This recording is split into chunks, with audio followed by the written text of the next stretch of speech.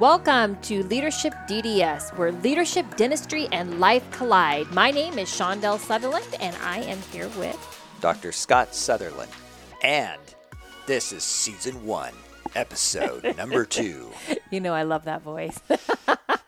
Well, we are excited that you're here with us, and our joy is bringing content to you in a quick fashion, hopefully on your commute to work where we get down to it, but you get to know us a little bit, and we're hoping that each episode will build on each other and that you will send us your questions. So be sure and send your questions to podcast@shondellgroup.com, and we look forward to answering them. And today we are going to dig deeper into what we mean by clarity changes lives. And we have talked about last time how really knowing your why, and what that meant was that every single company, every single team, and every single leader needs to know their why. Why do they exist, and what's the value that they bring? And really, it's that purpose that we are all seeking for in our life.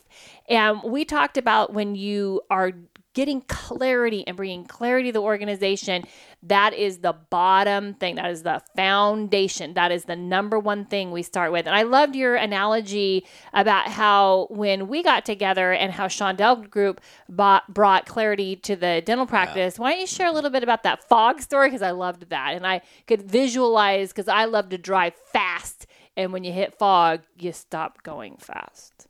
Right. Well, and I think anybody can relate to this. You don't have to live in California to know that there's fog anywhere. And so driving down a busy interstate. Well, like going to I-5 headed to the Sacramento airport. Right. You can't hardly see in front of you. Yeah. And especially if it's dark. And I related this story to how I ran my business. You know, and I didn't have a lot of clarity, and it was as though I was operating in some serious fog. And so when you and I met, you started to ask me questions about my business that I didn't really have great answers for. That's what it is, dating a life coach, people. Right. Yeah. And you would ask me really good questions, and I'd have to really think about it. And I didn't really know, what my why was. I didn't know what my values were. And so the more we talked about it, the more those things started to become clear. And now the fog began to lift. And so really that's what this podcast is going to be all about. Right. Getting the fog lifted. Yeah, absolutely. Yeah, getting clear, getting clarity, and going to the next level. That's what we want. And I love that analogy, that fog analogy, when you shared it last time, because it made so much sense. You can be an awesome driver, and the fog is going to keep you from maximizing that potential, if you will. Right. Right. Just like you're an amazing dentist and have such an incredible reputation, great Google reviews, everything. But if you don't really know why you're doing what you're doing and how to do it and bring the best out of people, it's like driving 35 in the fog, and you're still driving. Yeah. Everybody's still driving. You will get to the airport, but it's going to be painful, stressful, and we don't bring a lot of joy. And so if you're thinking about your business, any kind of business, you always want to start with why. And this is basically your purpose provides the reason that your organization exists. And so many people go, well, I exist to make money. Oh, no, my friend. Money is what you get as a result of doing business well. But your business provides a very unique value to the world. And it is your job as an owner to pull that out. And it's why your business exists. And so in Shondell Group, we do this with all businesses. And we really want to get with the founder, which you were the founder of your business. And why did they start this? What do they offer to the world? What is that one thing? And ours came out so easy, which is what? What was the purpose in our dental practice? Very simple. It's we genuinely care about people. Yeah, absolutely. Yeah. And we would as we interviewed people, we would ask a lot of questions. Do they genuinely care about people? And we would share with them, like, if you don't genuinely care, like this is not something you do because you have to, you're not going to last here and you're not going to be happy here. And that we would assure them that we genuinely care first for our employees and then for our patients, knowing that if we did that genuinely and we did that well, that our employees would then care very much for our patients and it would flow. And I think we had a lot of fun doing that. That brought us a lot of joy because that's what our purpose is. When I was in private practice, my first year, I had a staff member, an RDA, who asked me probably numerous times that first year, you got to make this practice your own. Yeah. And, very, very forthright woman. She and I clashed in a number of ways. However, I have to thank her for that. But I didn't know how to make it my own. Mm-hmm. In fact, I didn't even know what she meant. I thought it would just happen. I'm here now. I'm in this practice. I am the quote unquote leader of this team. It ought to just happen. Well, it doesn't just happen. Well, if it does, then, maybe you're not the one leading. And that kind of was what happened to me. So you were talking last time about the first 12 years, you didn't have any of this defined and you were just being led for the most part. Mm-hmm. And so when we started getting into these questions, we defined, and let me just tell you about the purpose, just another little hint for people if they're thinking about this. Your purpose is not something you invent. It's something that you discover. Like it is there and you got to dig inside and figure out, like for Shondell Group, our purpose is we help leaders find their purpose. And that can seem silly, but it's really true because that's how I started Shondell Group. I was working with a bunch of entrepreneurs and I was just a chapter administrator for a chapter called YEO, Young Entrepreneurs Organization, which is a group of 30. The people had to be under the age of 38 and making $1 million or more. So it was like a specialized group.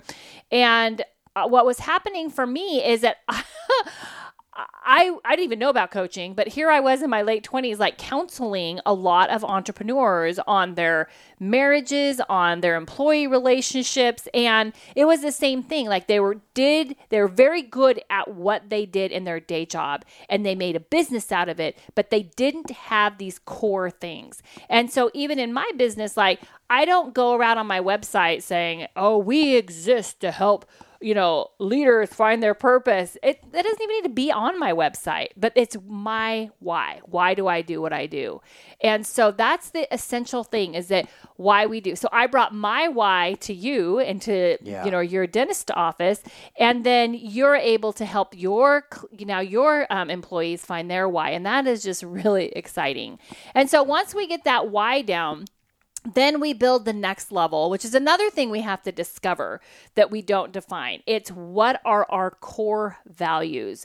What are the 3 to 5, I kind of like 3, things that really define us and how we are going to behave, how we're going to behave as a team, how we're going to do our hiring, how we're going to fire people, how we're going to promote people, how we're going to treat our patients, and how we're going to treat each other. And so when we understand how we're going to behave, to really get everyone on the team operating that way, that becomes magical. So that was the next step we did. And you spent a lot of time thinking through this and really coming up with what are your values. This self-discovery really started with me asking what is important to me. And once I asked that question, then it was pretty easy to answer that I wanted these values for my practice.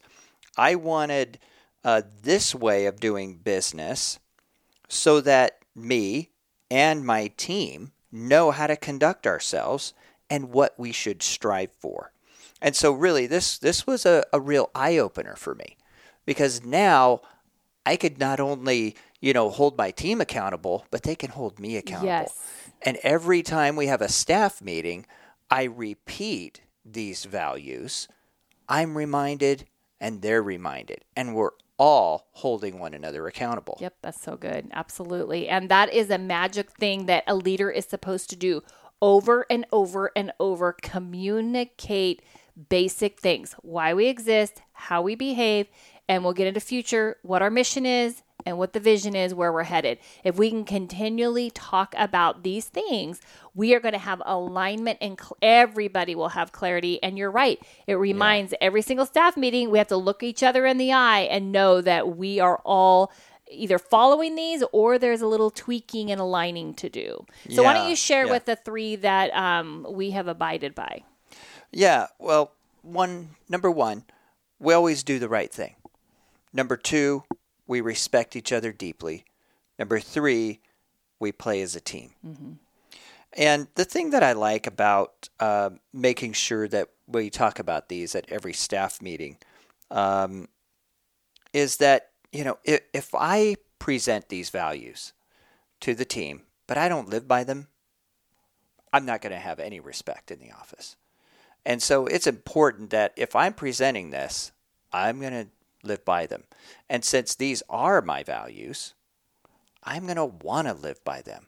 And I'm going to want to set that example for the team. Yeah. And they're going to want to align with me if they have buy-in.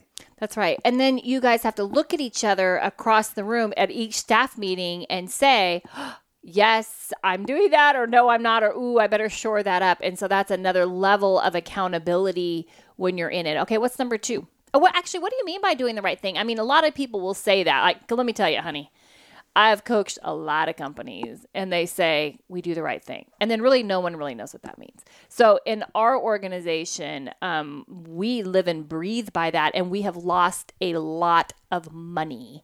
We have had to fire patients. We have had to do a lot of crazy stuff to live by that value. So why don't you share what that means to you and why we claim it?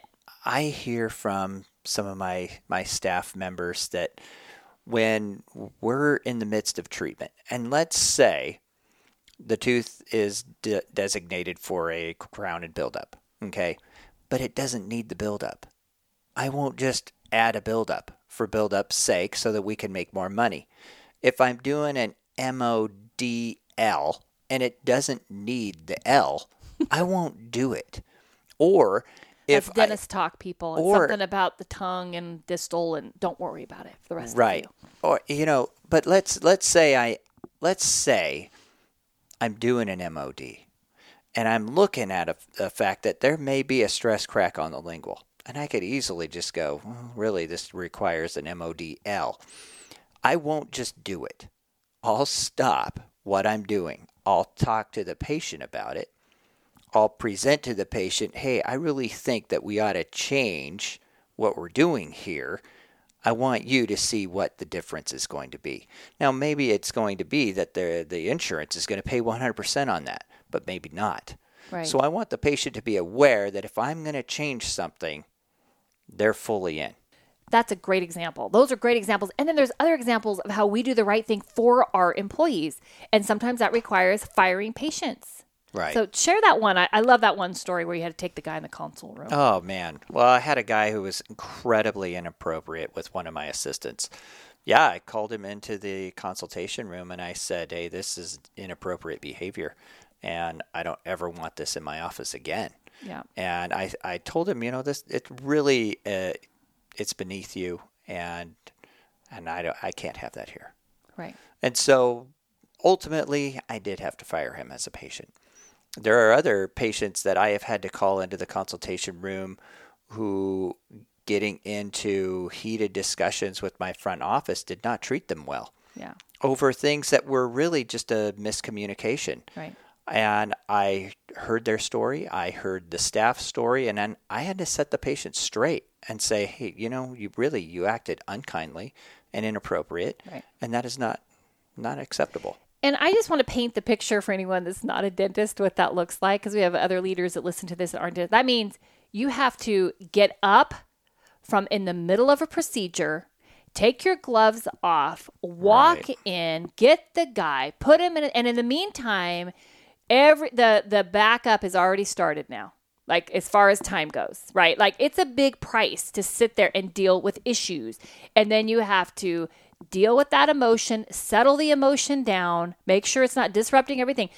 Then pass the guy back, walk him out, then get back in. I mean, it's not a small thing. And that's what I want people to hear. Yeah. The inconvenience of a dentist having to deal with issues like this is a high cost. And all of us have it. And it doesn't matter what organization you're leaving. It is inconvenient. It costs time and it costs money, but in the long run, over and over again, the feedback we get from our employees I so appreciate the way you always do the right thing for our patients. Yeah, and that is huge. And I have loved hearing that from my staff when I defend them. Yeah. And I do the right thing, because then they're going to be apt to doing the right thing. Right. So how you know that your company has a value of doing the right thing is when it costs you something. It costs you time, energy, money. Then you know that you're actually living up to it. All right, let's go on to the second one. Right. We respect each other deeply. Yeah. And what that means is we're not going to talk bad about one another. We're not going to talk gossip about our patients. We're not going to talk gossip about one another. And we're not having a back office and a front office deal. No way. Yeah, have we had to address that in the past. Yeah. And it's something that it's a continual thing. And if you don't stay on top of these things, pretty soon you do have a front office, back office conflict. Yeah. And to get back to the point about gossiping, that is a huge issue in any practice. And it has cost me business. In any business. Yes. And it has cost me a patient. Or two. Absolutely. In fact, a family. Yep. Come to think of it. Yep. Because one of my staff talked about a patient after the patient was dismissed, not knowing that the patient actually had just gone to the restroom. Right. Had gone to the restroom, didn't leave the building, and heard a conversation. That was not respectful toward that patient. That patient then told their significant other, I got a call, or the office got a call, and they left the practice over it. And by the way, everyone, we were on vacation. Right, when that happened, yeah. Yes. Okay, so here is the key about the gossip thing, because this is a big Shondell group. We promote this in every organization we go to. And it's that when you are working in an organization, when there is conflict, if you spend 8 hours, you spend more waking hours with the group of people that you work with than anyone else, if you really stop and think about it. And you are going to have things that irritate you, that conflict is going to happen. And so we do a lot of training in how do you deal with conflict in a healthy manner. And a lot of it is you do it in 24 hours or less, so that little tiny things don't become big things. And part of that is you have to then couple it with, and not only are we asking you to deal and have that kind of trust and build that trust between each other of dealing with conflict, but we don't want you guys talking about each other, especially in this room, about each other. Don't be gossiping about another person. Go talk to them about it. And then the third piece of that the magic is that we don't listen to gossip. Yeah. Because when you're mad, your emotional intelligence, your self-awareness goes out the door, and you're just dealing with this kind of raw emotion. But if you're listening, you're probably in a calm state. Right. Now, and what I have heard too is that when I address something like this and I hear, hey, I understand that you were saying this. Oh, I was just venting. No, venting is gossiping. If you have an issue, and I always said this to my team, you need to come to me first. Yep. Or you go to your lead. Tell your lead can address the problem. They can come to me too. Yep. Now, absolutely. Venting is not constructive. No. Unless you're venting to the right person. Right. Me. Or your lead. Yes. That's okay.